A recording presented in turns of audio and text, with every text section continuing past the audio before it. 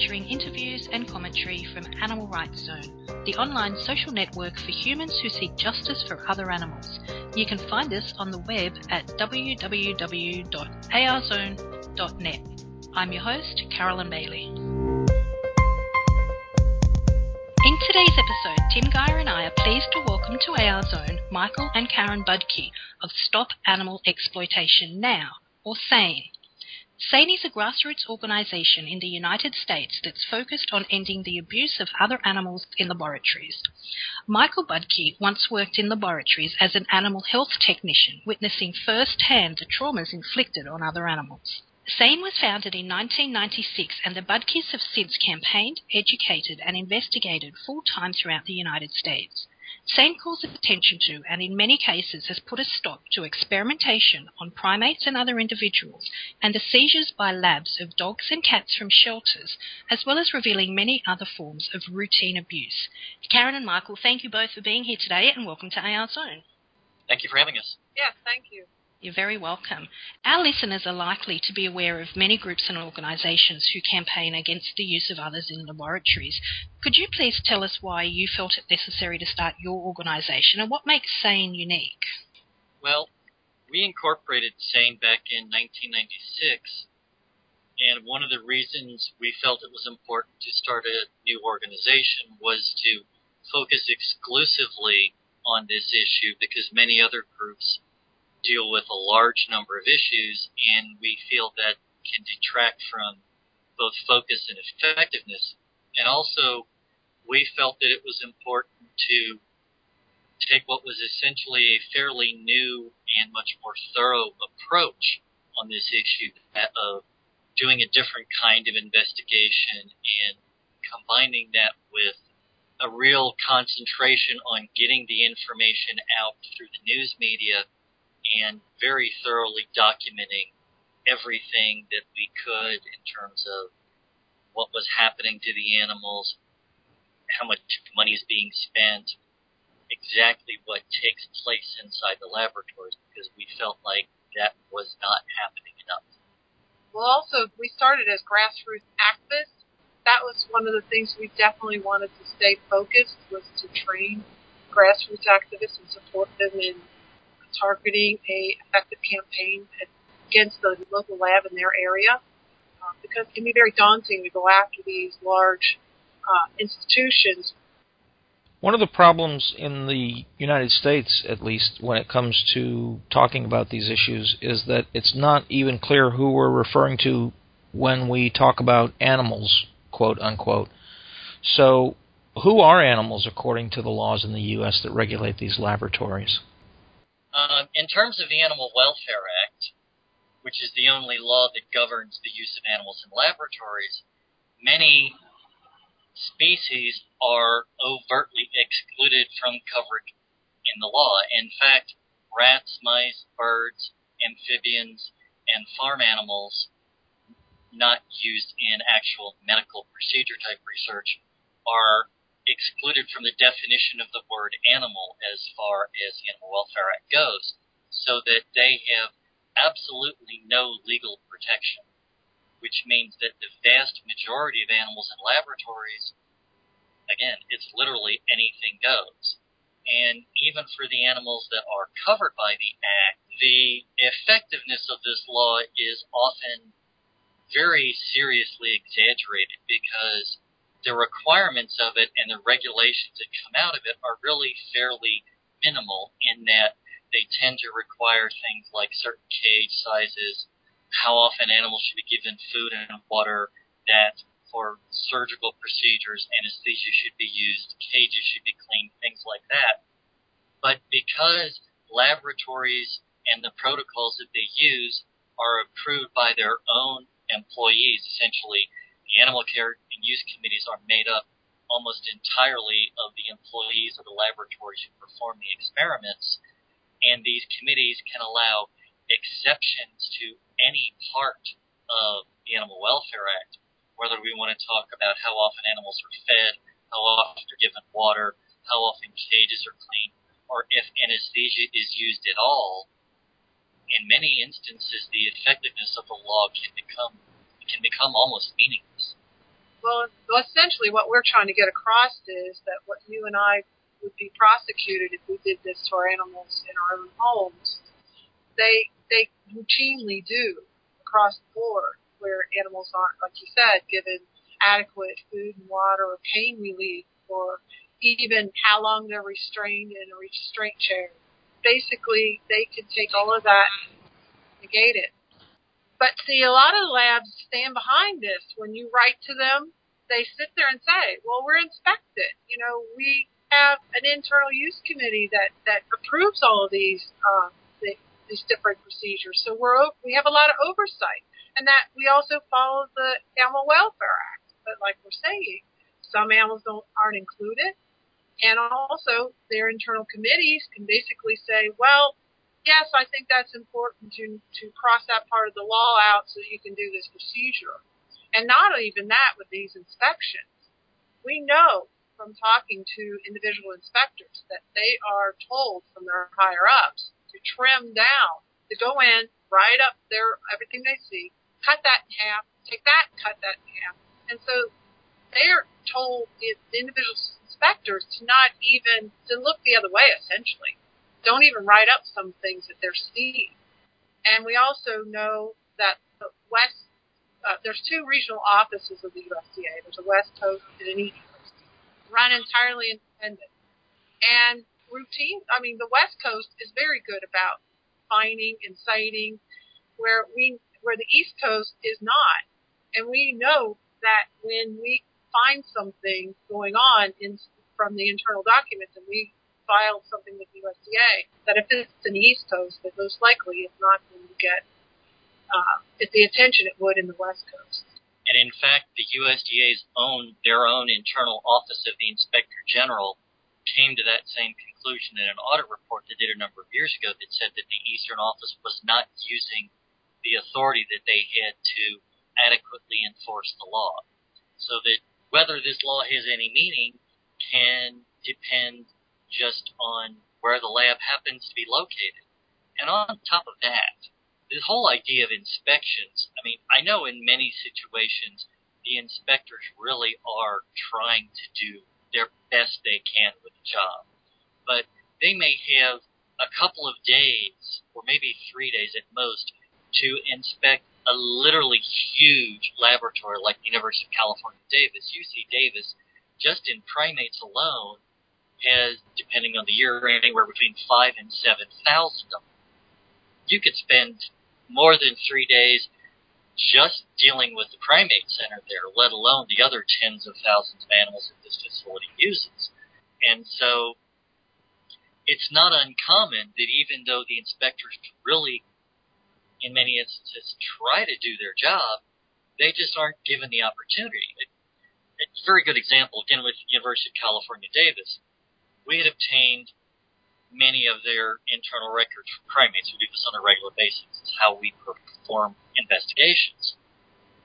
The cause of death for one of the primates at UC Davis recently was that the animal was essentially found hanging in a tree from bungee cord that was wrapped around his or her neck. Now, that wasn't mentioned in any of the USDA inspection reports, but they probably don't have time to sit down and go through every single piece of paper that these universities have, all of the records. But that's what we do. So it seems that the law doesn't really protect anyone to any significant degree now. Do you think those individuals who are not currently covered by the Animal Welfare Act are likely to benefit at all if the Act were changed to include them? I think it would be beneficial, if only because more information would become available. And those of us who do monitor laboratories very closely would have access to more information. I don't expect that it will be happening anytime soon just because of the sheer cost of doing it. Because if, as we believe, rats and mice make up well over 90% of the animals, in fact I believe over 95% of the animals used in laboratories, the additional cost of actually inspecting all of the facilities that house rats and mice and how they're cared for let alone the birds, the fish, the amphibians. It would be a monumental task. Yeah, you mentioned rats and mice that make up well over 90% of the individuals who are used for experiments. One thing that I find is that a lot of advocates who advocate against vivisection or experimentation seem to focus on primates and dogs. Why do you think that is?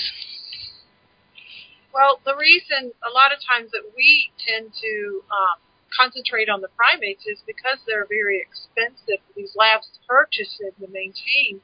They keep a lot more thorough documents on them. And there are also ones that they keep more long term. So they're going to have more logs on them. Because when we file Freedom of Information Acts with these different labs, we go for animal care records. We go for necropsy reports, which is basically an autopsy. We file for any type of animal care, photos, all across the board. And because these animals, like we said, are documented, the primates are documented much more thoroughly.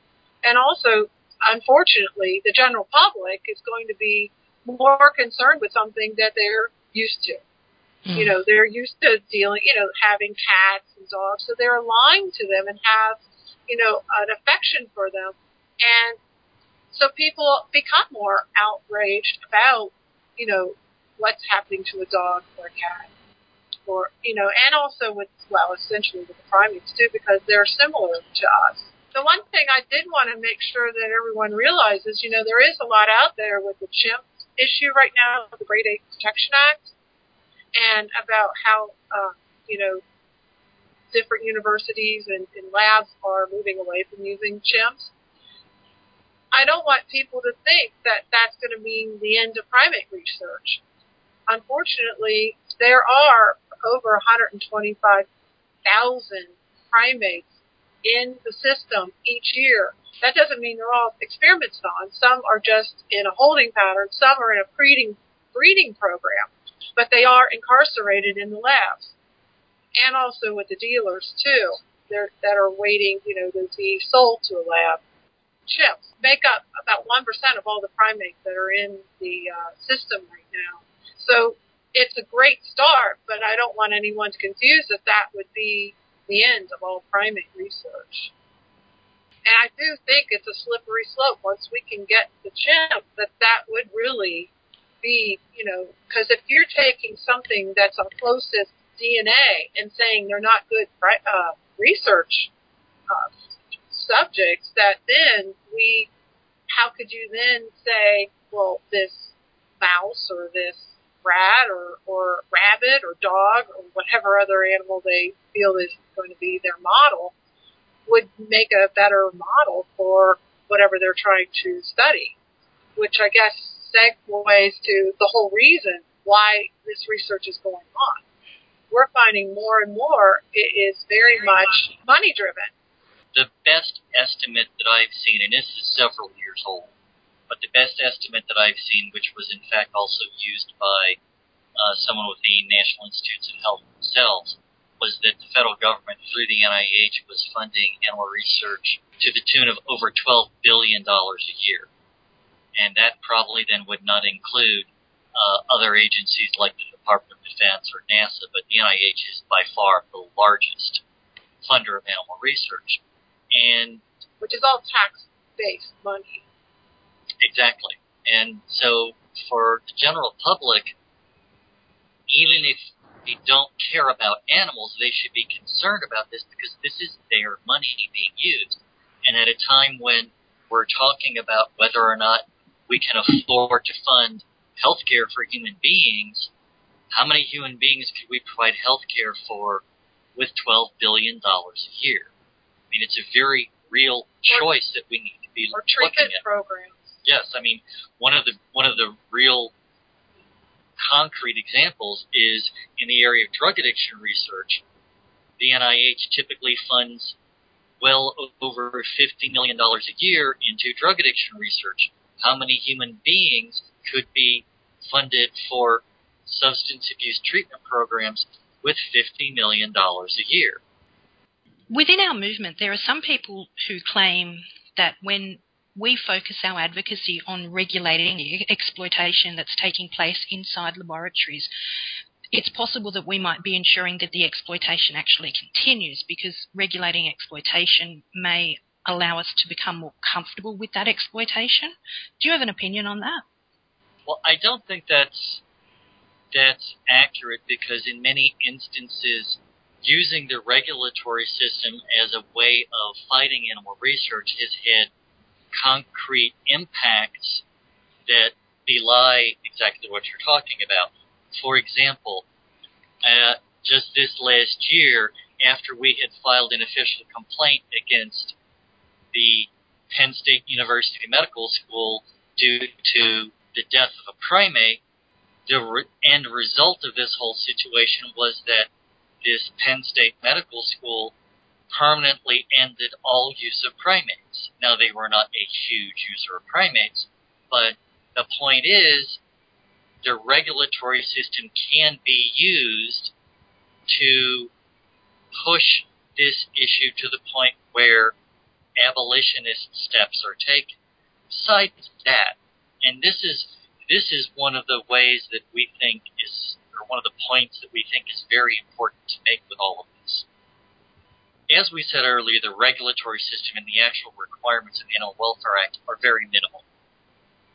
But if we're looking at research laboratories that are not even capable of doing basic things like making sure the animals have water, making sure they have adequate veterinary care, making sure there isn't a primate in the cage before the cage is put into a washing system. If they can't even do minimal things like that, why should we believe they're capable of doing anything that even roughly resembles science? And so this all goes together. It's a matter of not only holding these laboratories to the standards that they themselves say are so important, but they can't seem to follow, but it's also a method of making the point with the general public that this system is so far broken, it's really beyond repair. Michael, in her introduction, Carolyn mentioned that you once worked in a laboratory as an animal health technician. Coming from that background, what's your opinion of tactics that are used against people that do that sort of work? I'm thinking of things like protesting at the homes of doctors and scientists, or sending abusive emails, or targeting the children and the friends of the people that do the experiments and so on. What's your take on that? Well, I understand how people get frustrated, because many people feel that the rate of change on this issue is far too slow, and we agree with that. But in some situations, we have to look at all of the results of our actions. Clearly, in the United States, we have a right, a constitutionally guaranteed right to freedom of assembly, as well as a right to freedom of speech. And that right doesn't change any if that sidewalk you're protesting on is in front of the university or the laboratory versus being in front of a researcher's home. But in many instances, I think we have to keep the lines of communication open, because I can think of one example where there was a scientist who was involved in animal research who, because he was approached in a respectful manner and given information, it actually caused him to think and consider what he was doing, and now he is an outspoken advocate against animal research. One of the other things that we think is important for people to remember is that there are guidelines that have been expressed, and one of the best examples that was expressed was by the Animal Liberation Front. And it said that the Animal Liberation Front does not in any way condone violence against any animal, human or non-human. And if that's a guideline that a very radical organization like the Animal Liberation Front espouses, then I think that's something that all of us should follow. Additionally, one of the other things that we have to keep in mind is how are things going to be perceived. And we don't want to give the opposition fodder because obviously we've seen that one of their goals is to paint our entire movement as terrorists. And so we don't want to be handing them the tools that they need to be able to negate us. To negate everything we say. One of the things that you've probably noticed about the way that we approach things is that everything we do is very fact-based and very thoroughly documented. Well, I do want to make sure that sometimes when, unfortunately, the media is very good at picking up on sensationalism. And we want to make sure the media is picking up on why we're doing protests as opposed to what we're doing in these protests. So it's important to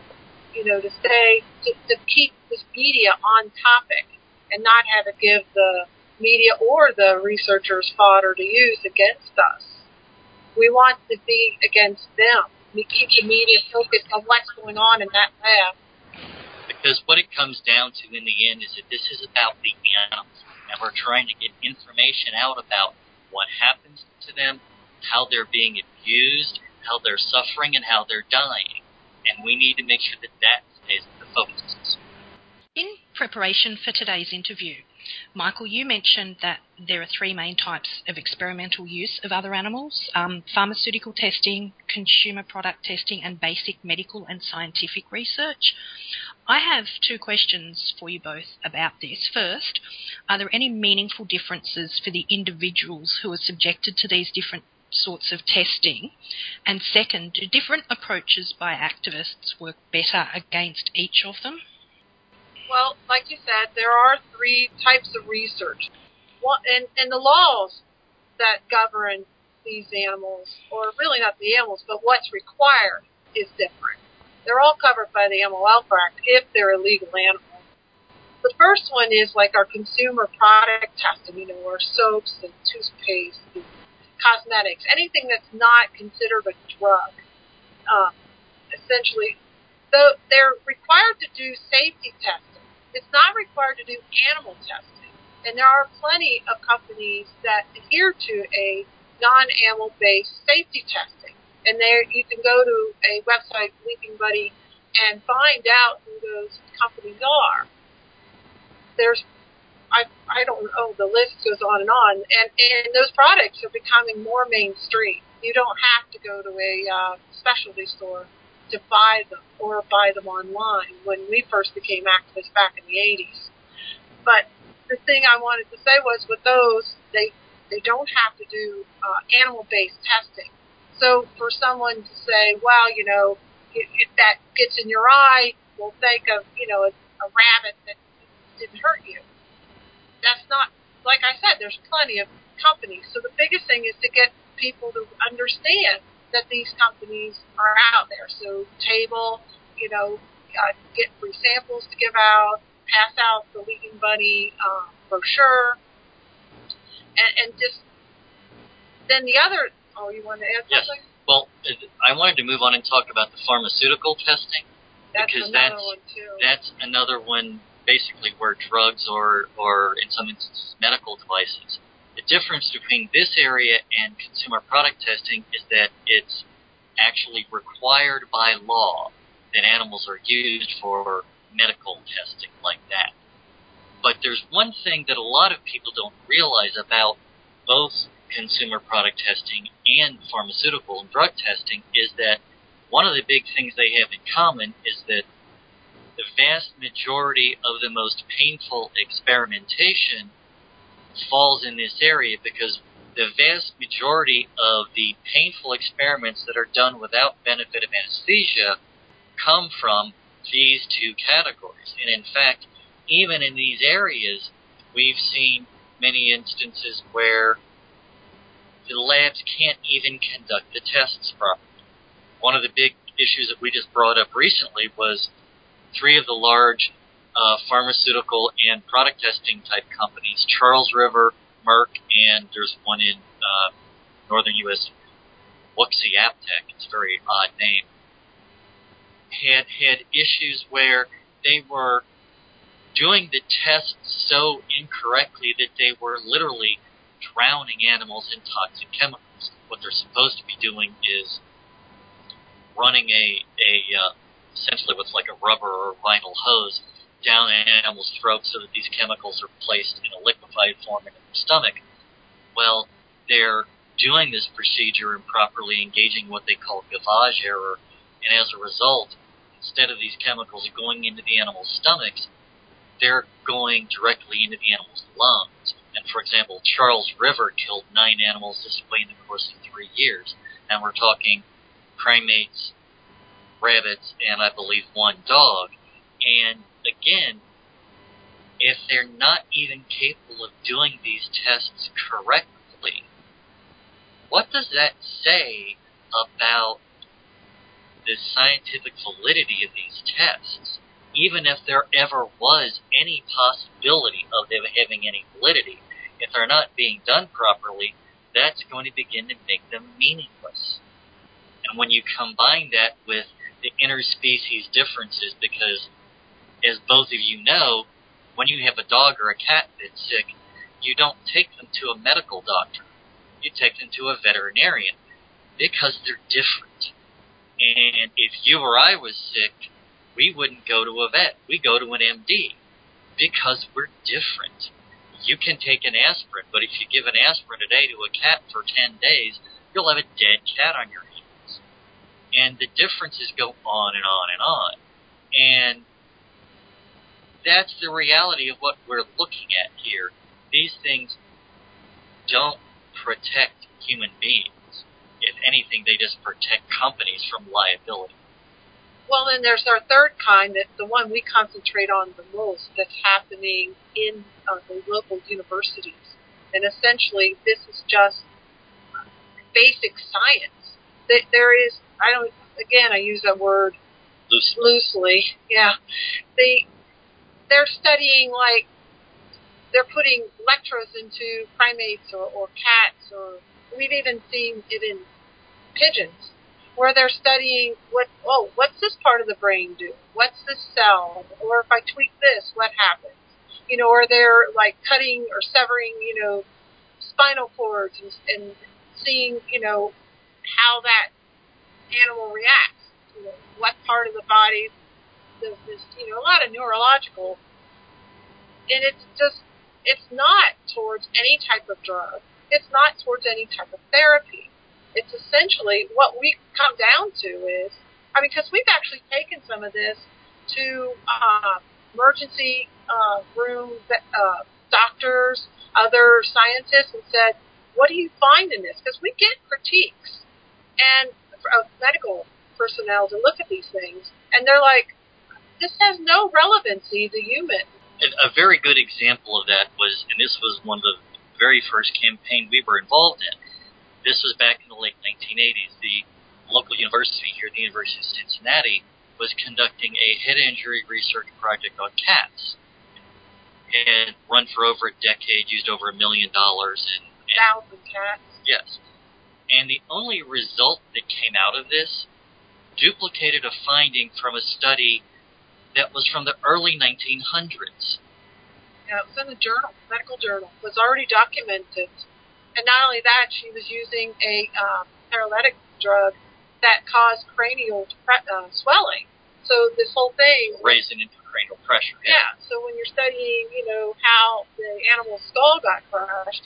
Been invalidated by the drug they were using. And that kind of thing is really pretty much par for the course, because it's really about attracting grant money. And one of the things that people don't understand about this whole grant money process is that in addition to the fact that it's so much money, we're talking, as we said earlier, about $12 billion a year, and that there are many universities in the U.S. that literally bring in over $100 million per year for the performance of animal experiments.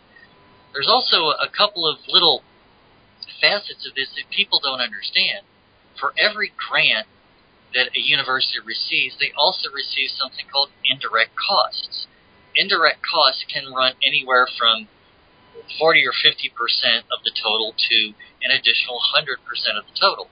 And what that means is if this was a grant for $100,000, which is almost no grants are that small, that university would receive an additional, say, $50,000 to $100,000 on top of that amount.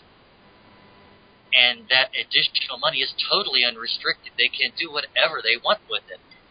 And on top of that, there's a specific kind of grant out there called a Research Scientist Award, whose purpose is for nothing but more salary for the researchers. So you could have a quote-unquote scientist out there who's doing 3 research projects, is already bringing in hundreds of thousands of dollars, if not millions of dollars, to the university, and because this is full-time and they can't teach, and so they're kind of losing that teaching salary, they can apply for one of those Research Scientist Awards and get more salary brought in.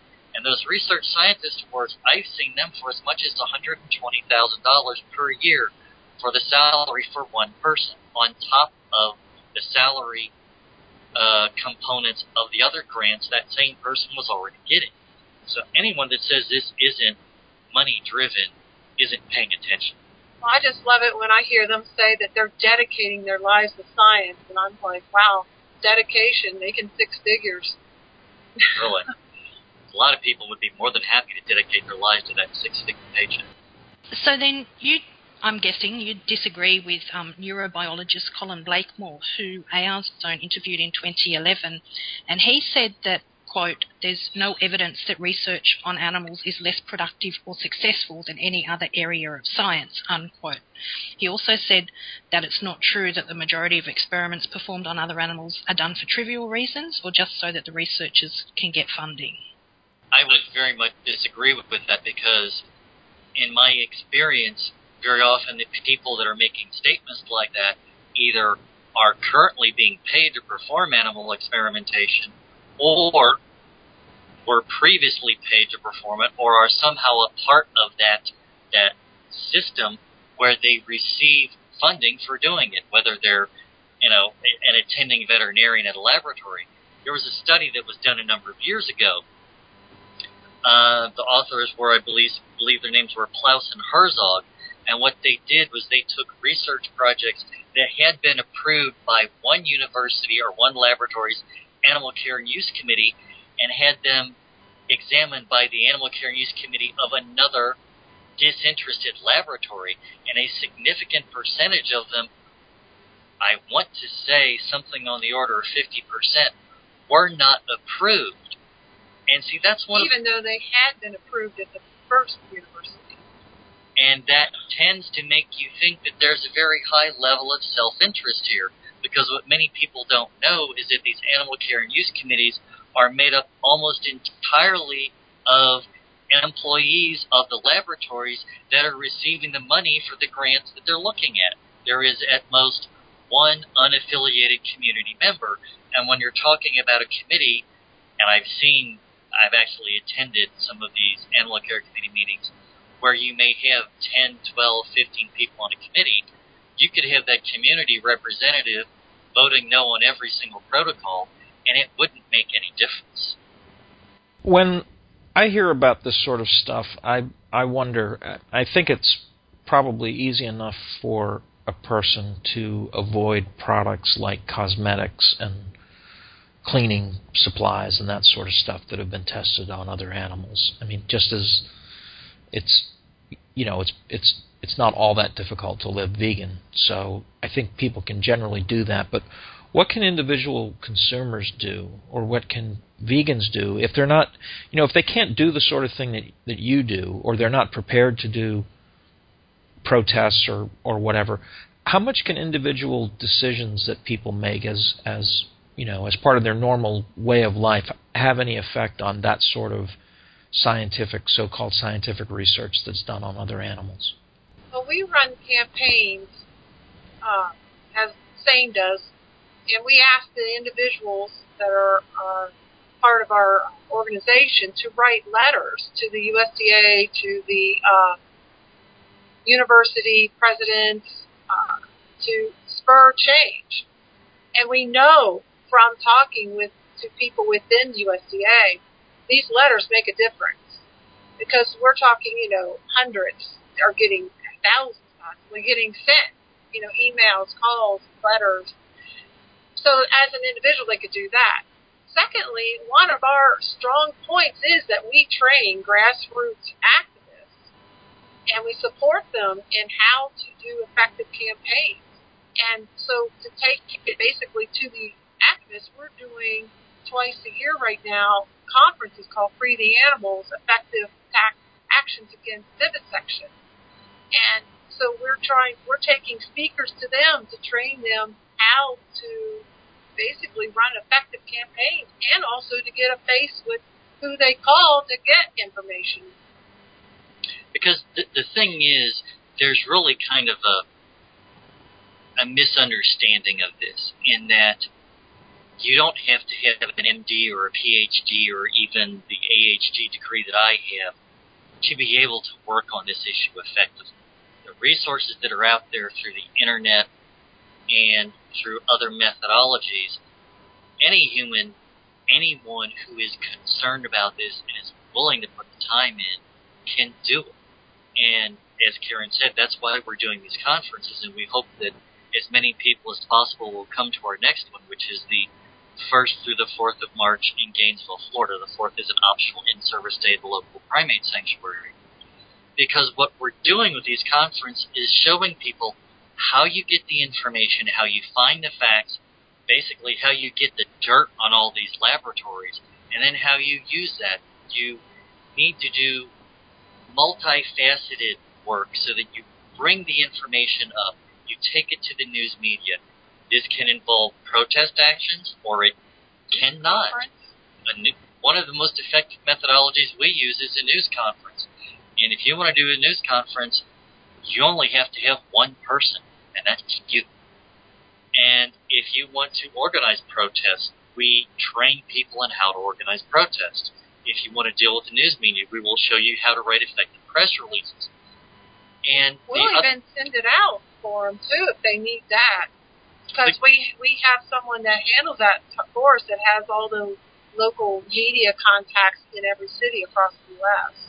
So we even make that available for people. And the other thing that we want to make clear is that the same methodology that we use, this fact-based, investigation-based approach, can be used on virtually any issue that people are concerned about, because whether it's puppy mills, zoos, circuses, animal transporters, animal breeders, all of these entities, they're government regulated. And you and I, as citizens of the United States, have a legal right to look at every piece of paper these government agencies have in their possession, including their internal communications, the emails they send to your friendly neighborhood laboratory or whatever else it is, even the photos that they have on hand.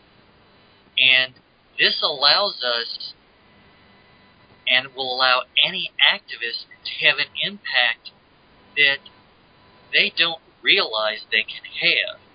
And that's one of the reasons we're doing these conferences, is we want people to know it doesn't make any difference how big these entities are, whether it's the laboratories or the zoos or the circuses or whatever. The bigger that they are, the harder they fall.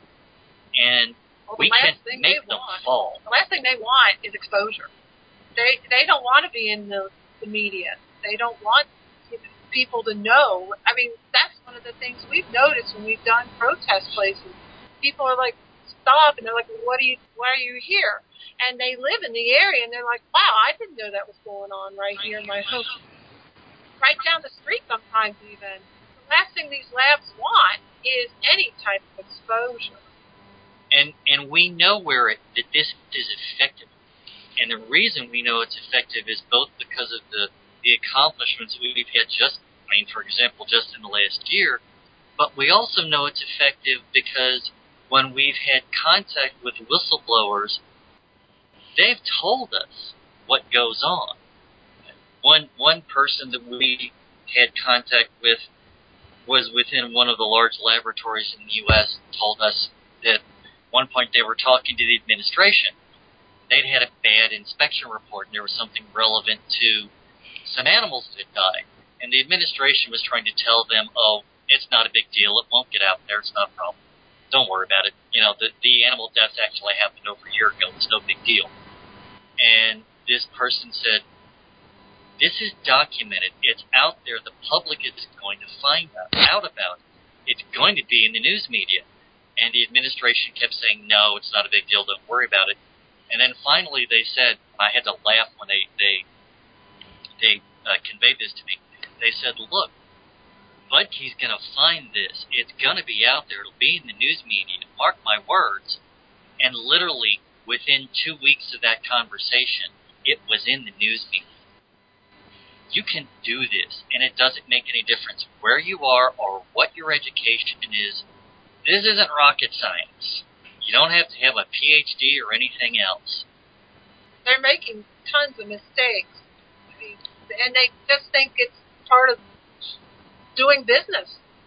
And so we monitor all 1,100 research facilities. Problem is, we can't run effective campaigns against all of them, and that's why we feel it's important to have the grassroots organizations involved, because they are going to be there day in and day out in that city, running, tabling and doing media or a protest, whatever is effective.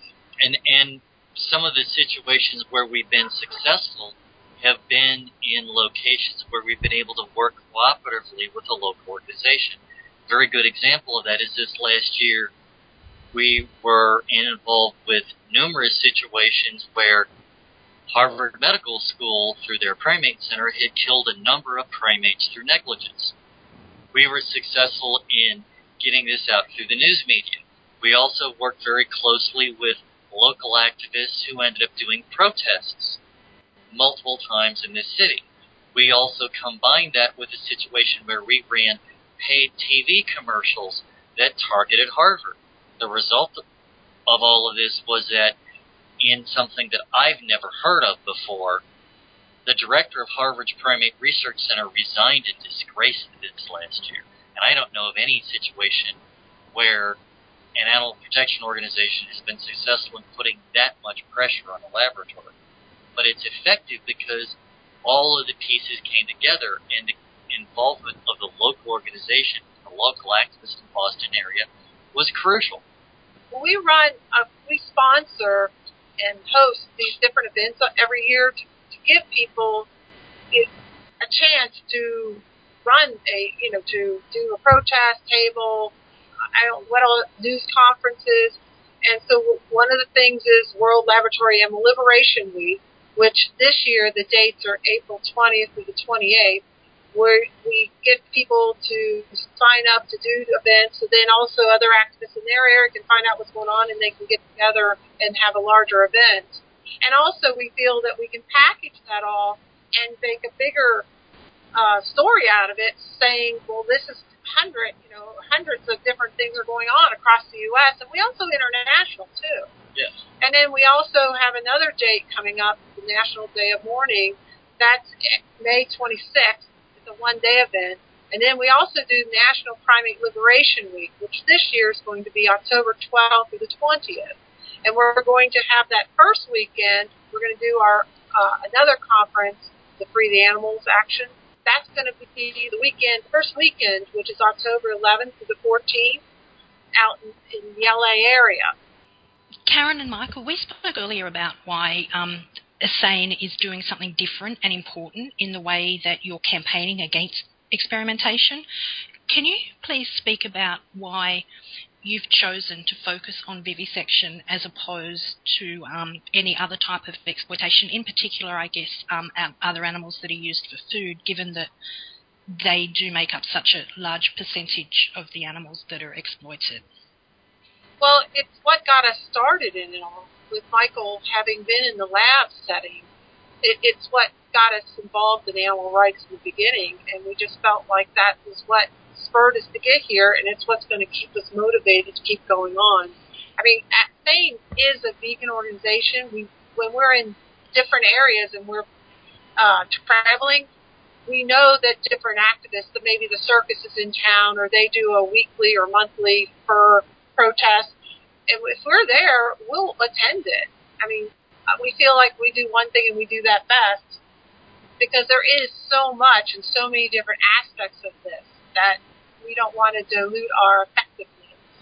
One of the other things that I would like to say about that also is that even the number that we use, because we tend to use a number for animals in laboratories of about 25 million, I think that that is, in all likelihood, a very serious underestimation.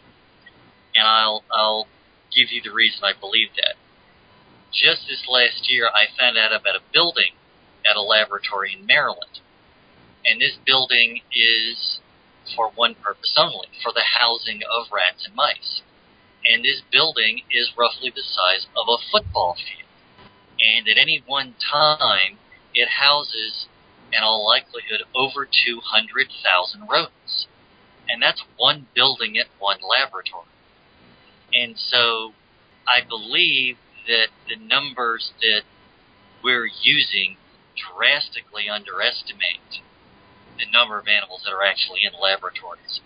I can't prove that it's 10 or 15 or 100-fold more, but I have a very strong feeling that it is much larger than we're seeing.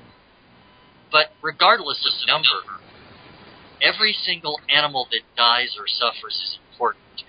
And so I think activists have to make the decision to be involved in areas where they can be the most effective. And that's why we work in the animal research issue, because I think we can make a very good argument that we are one of, if not the most effective organizations in the movement on the animal research issue.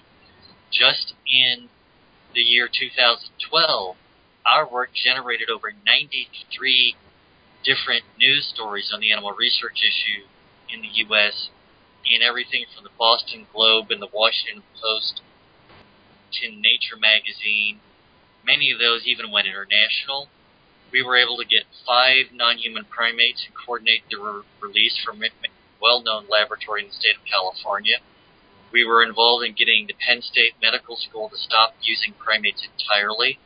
And when some other organizations were saying that just the concept of retiring primates was okay, this was a situation where 100 primates, their quote-unquote retirement, was being announced as of last September.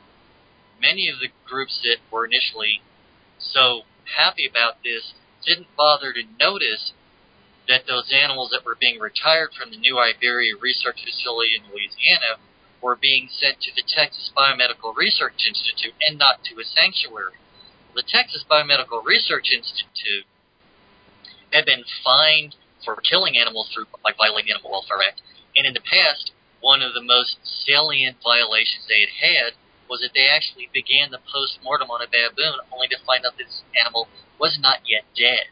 And clearly, this is not the kind of facility that should be getting 100 more animals, especially chimps, to be cared for.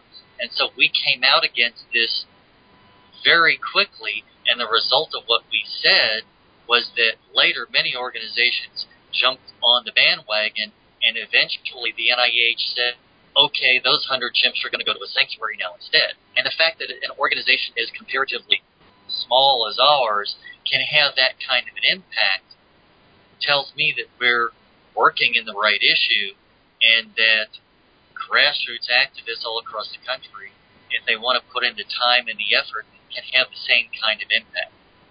Well, I think the one thing, too, we've noticed is that many of the animals that are exploited for various reasons are short-term, because the big thing is turnover, because it's profit-driven. You know, like puppy mills. They're not going to keep an animal that's not productive in producing.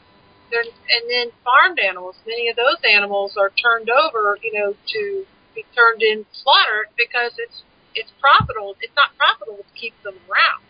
The thing we've noticed, we have had records. We found some of these animals in labs have been there for, decades.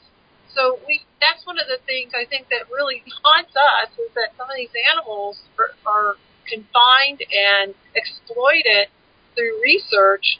There was one monkey that we found records that it had been in this lab for almost 50 years.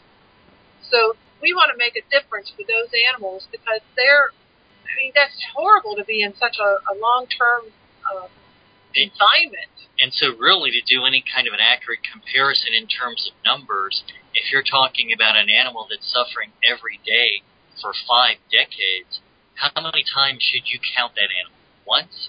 Or once for every day they're incarcerated and suffering? Michael and Karen, you both spoke about the Free the Animals conference, and you mentioned that you had one already, and you're having a second one. And I'm wondering if you can tell us where the first one was, and why you chose the little town of Gainesville, Florida, for the second. Well, our first one was in St. Louis back in late October, and everyone that attended had only positive things to say. The only thing that anybody had anything to say was the hotel that it was held at didn't have a free shuttle from the airport. That's pretty good to say that that's the only thing people had. We said we want constructive criticism because this is the first one we've had, and we want to make our next one better. And that resounding, a lot of people saying they wanted to know where our next one was going to be. So we that was in St. Louis, and it was connected with the Washington University out there. They're doing cat innovation, and they're running a very effective campaign on trying to get that ended out there. This group is doing a very good job. St. Louis Vegans. And so now our next one is going to be, like I said, the first weekend in March, 1st through 4th. Really, the conference is just that Saturday and Sunday and Friday evening. We have connected with it on Friday, March 1st, and Monday the 4th, daytime hours. People can volunteer at Jungle Friends. It's a primate sanctuary right there in Gainesville. And they have been very supportive with our organization. We work very closely with them because basically we're targeting research facilities, and the one thing we want them to do is to shut down their research they're doing. And so sometimes, like we've had last year, 5 primates go to a sanctuary that we coordinated. That was from a research study we had been targeting, and of course we know through Jungle Friends that they have animals there from different universities, and was like, oh, that's interesting. We've been running a campaign against them. Because if you think about it, these research facilities aren't going to call us up and go, yeah, you know what, you're right. That animal should not be subjected to that. And, yeah, okay, I'm going to let it go. I'm going to turn it over to a sanctuary. And so very often we find out that research projects have been terminated or that things are happening through dealing with some sanctuaries. And the important thing here, and this is one of the big reasons that we decided to have the conference in Gainesville, is it's one thing to talk about animals in the abstract and to think about 100,000 primates that are in laboratories or some people may not even know. What the kind of primate looks like. Right. Most people, I bet you, if you said primate, are thinking gorilla or chimp, which is not what's used really. So if you can, what it is, Jungle Friends is located right there in Gainesville, and they have over 100 different primates there. They have probably, I don't know how many different species, but essentially they have capuchin monkeys, spider monkeys, squirrel monkeys, marmosets, tamarins, and many of these are the very species and kinds of animals that are in laboratories. And in fact, as we said, they have a number of them that have come from laboratories. And we think it's important for people to have the opportunity to actually connect with the animals that they're fighting for. Because it's just like... Well, it surely helps us. Well, yes. It's very much like with veganism. It's very hard to go out and eat a hamburger after you've looked a cow in the eye. And it's very hard in just the same way to ignore the plight of primates in laboratories when you've looked a monkey in the eye and you can see that there's a soul on the other side of those eyes.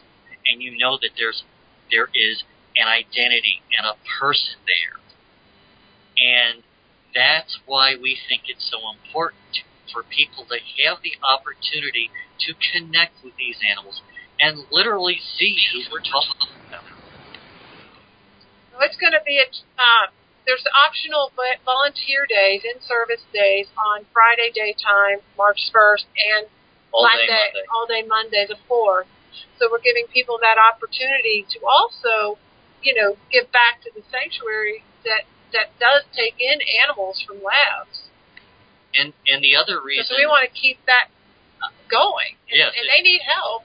Well, if you think about the issue of primates in the laboratories, we're seeing progress. We're seeing research projects ended. We're seeing, essentially, I think anyone would be willing to admit that the end of chimp research is on the horizon. Where are all of these animals going to go? We need to begin to look at this whole issue in terms of, if we're making progress on getting primates out of laboratories, we as a movement have a responsibility to make sure that when the primates come out of the laboratories, they have some place to go. And that's why, for every organization out there that works on the animal research issue, I would challenge them to do what we do. What was the percentage we put into sanctuaries?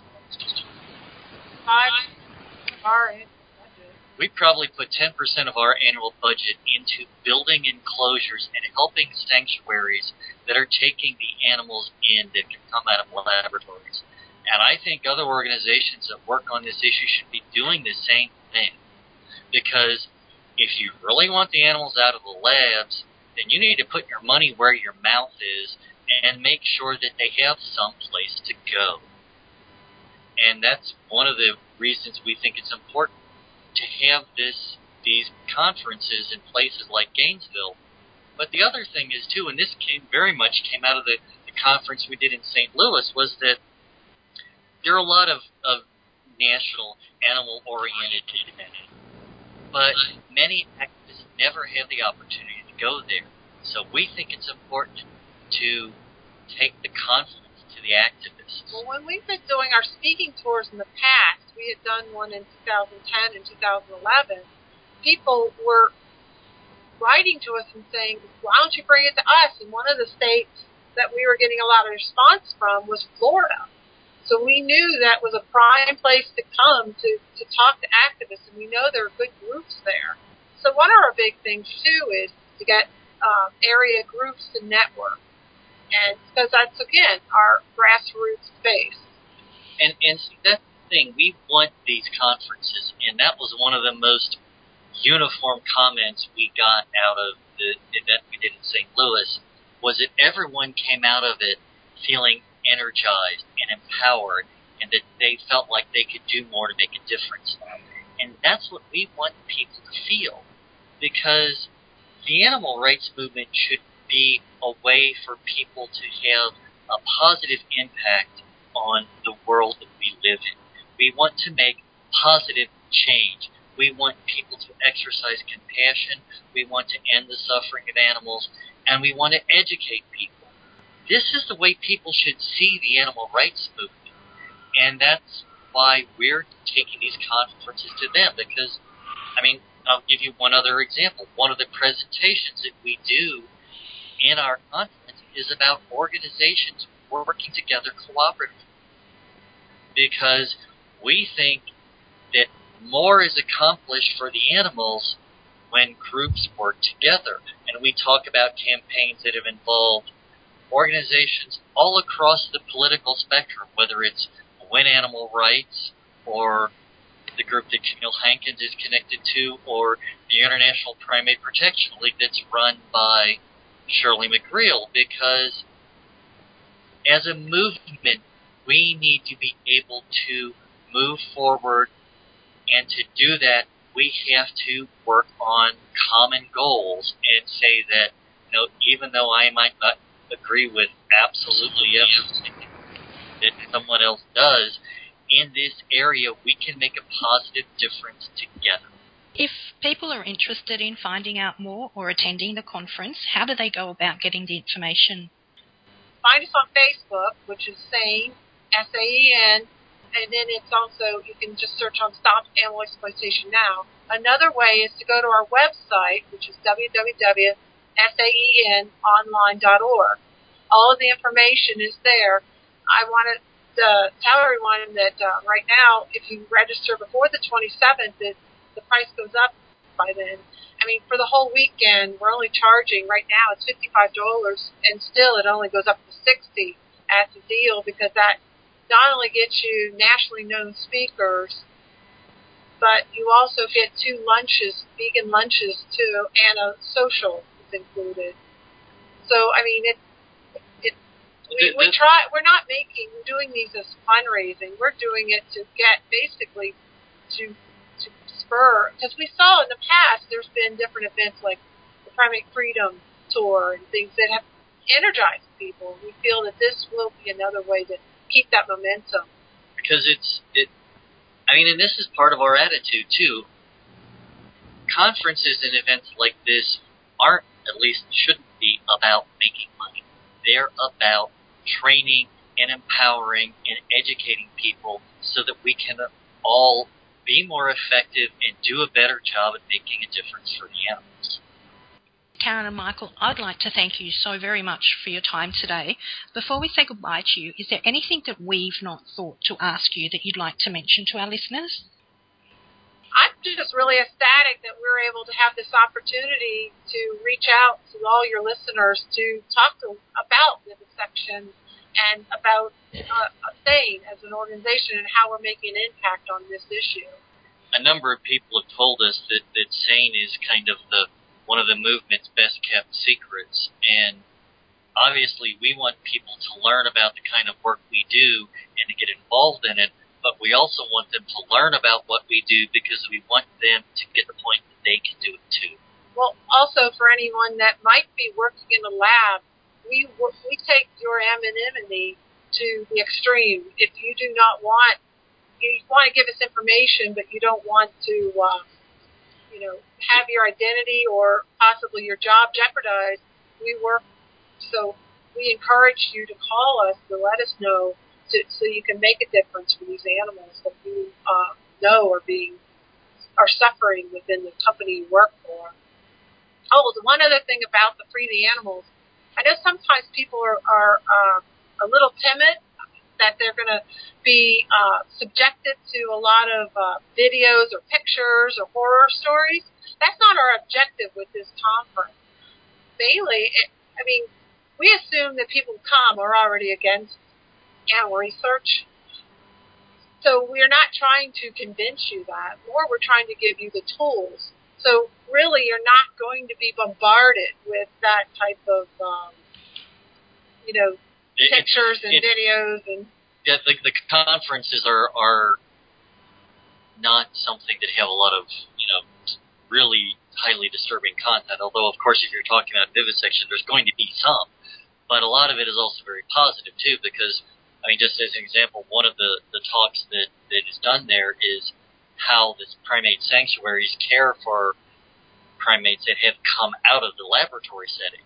And you get to see both some of the bad problems they have, but you also get to see that now these animals are in an environment that's designed to be good for them. And to seeing a primate that probably spent a lot of their life in what's essentially a slightly glorified stainless steel box, now living out their lives in a habitat that has trees, has plants, has fresh air, and is designed for their needs. That's really a very positive experience, at least for me. I encourage everyone to come to the conference and also to get involved with World Week, which is coming up in April. It's still plenty of time to get an event planned. That's April 20th through the 28th. And so visit our website, contact us. We're more than happy to help anyone out getting an event or finding people in their area. Karen and Michael, thank you again for joining us today and for everything that you continue to do on behalf of other animals. Thank you for having us today. Yeah, thank you. Thank you for listening to AR Zone. Please visit us online at www.arzone.net and look for us on iTunes.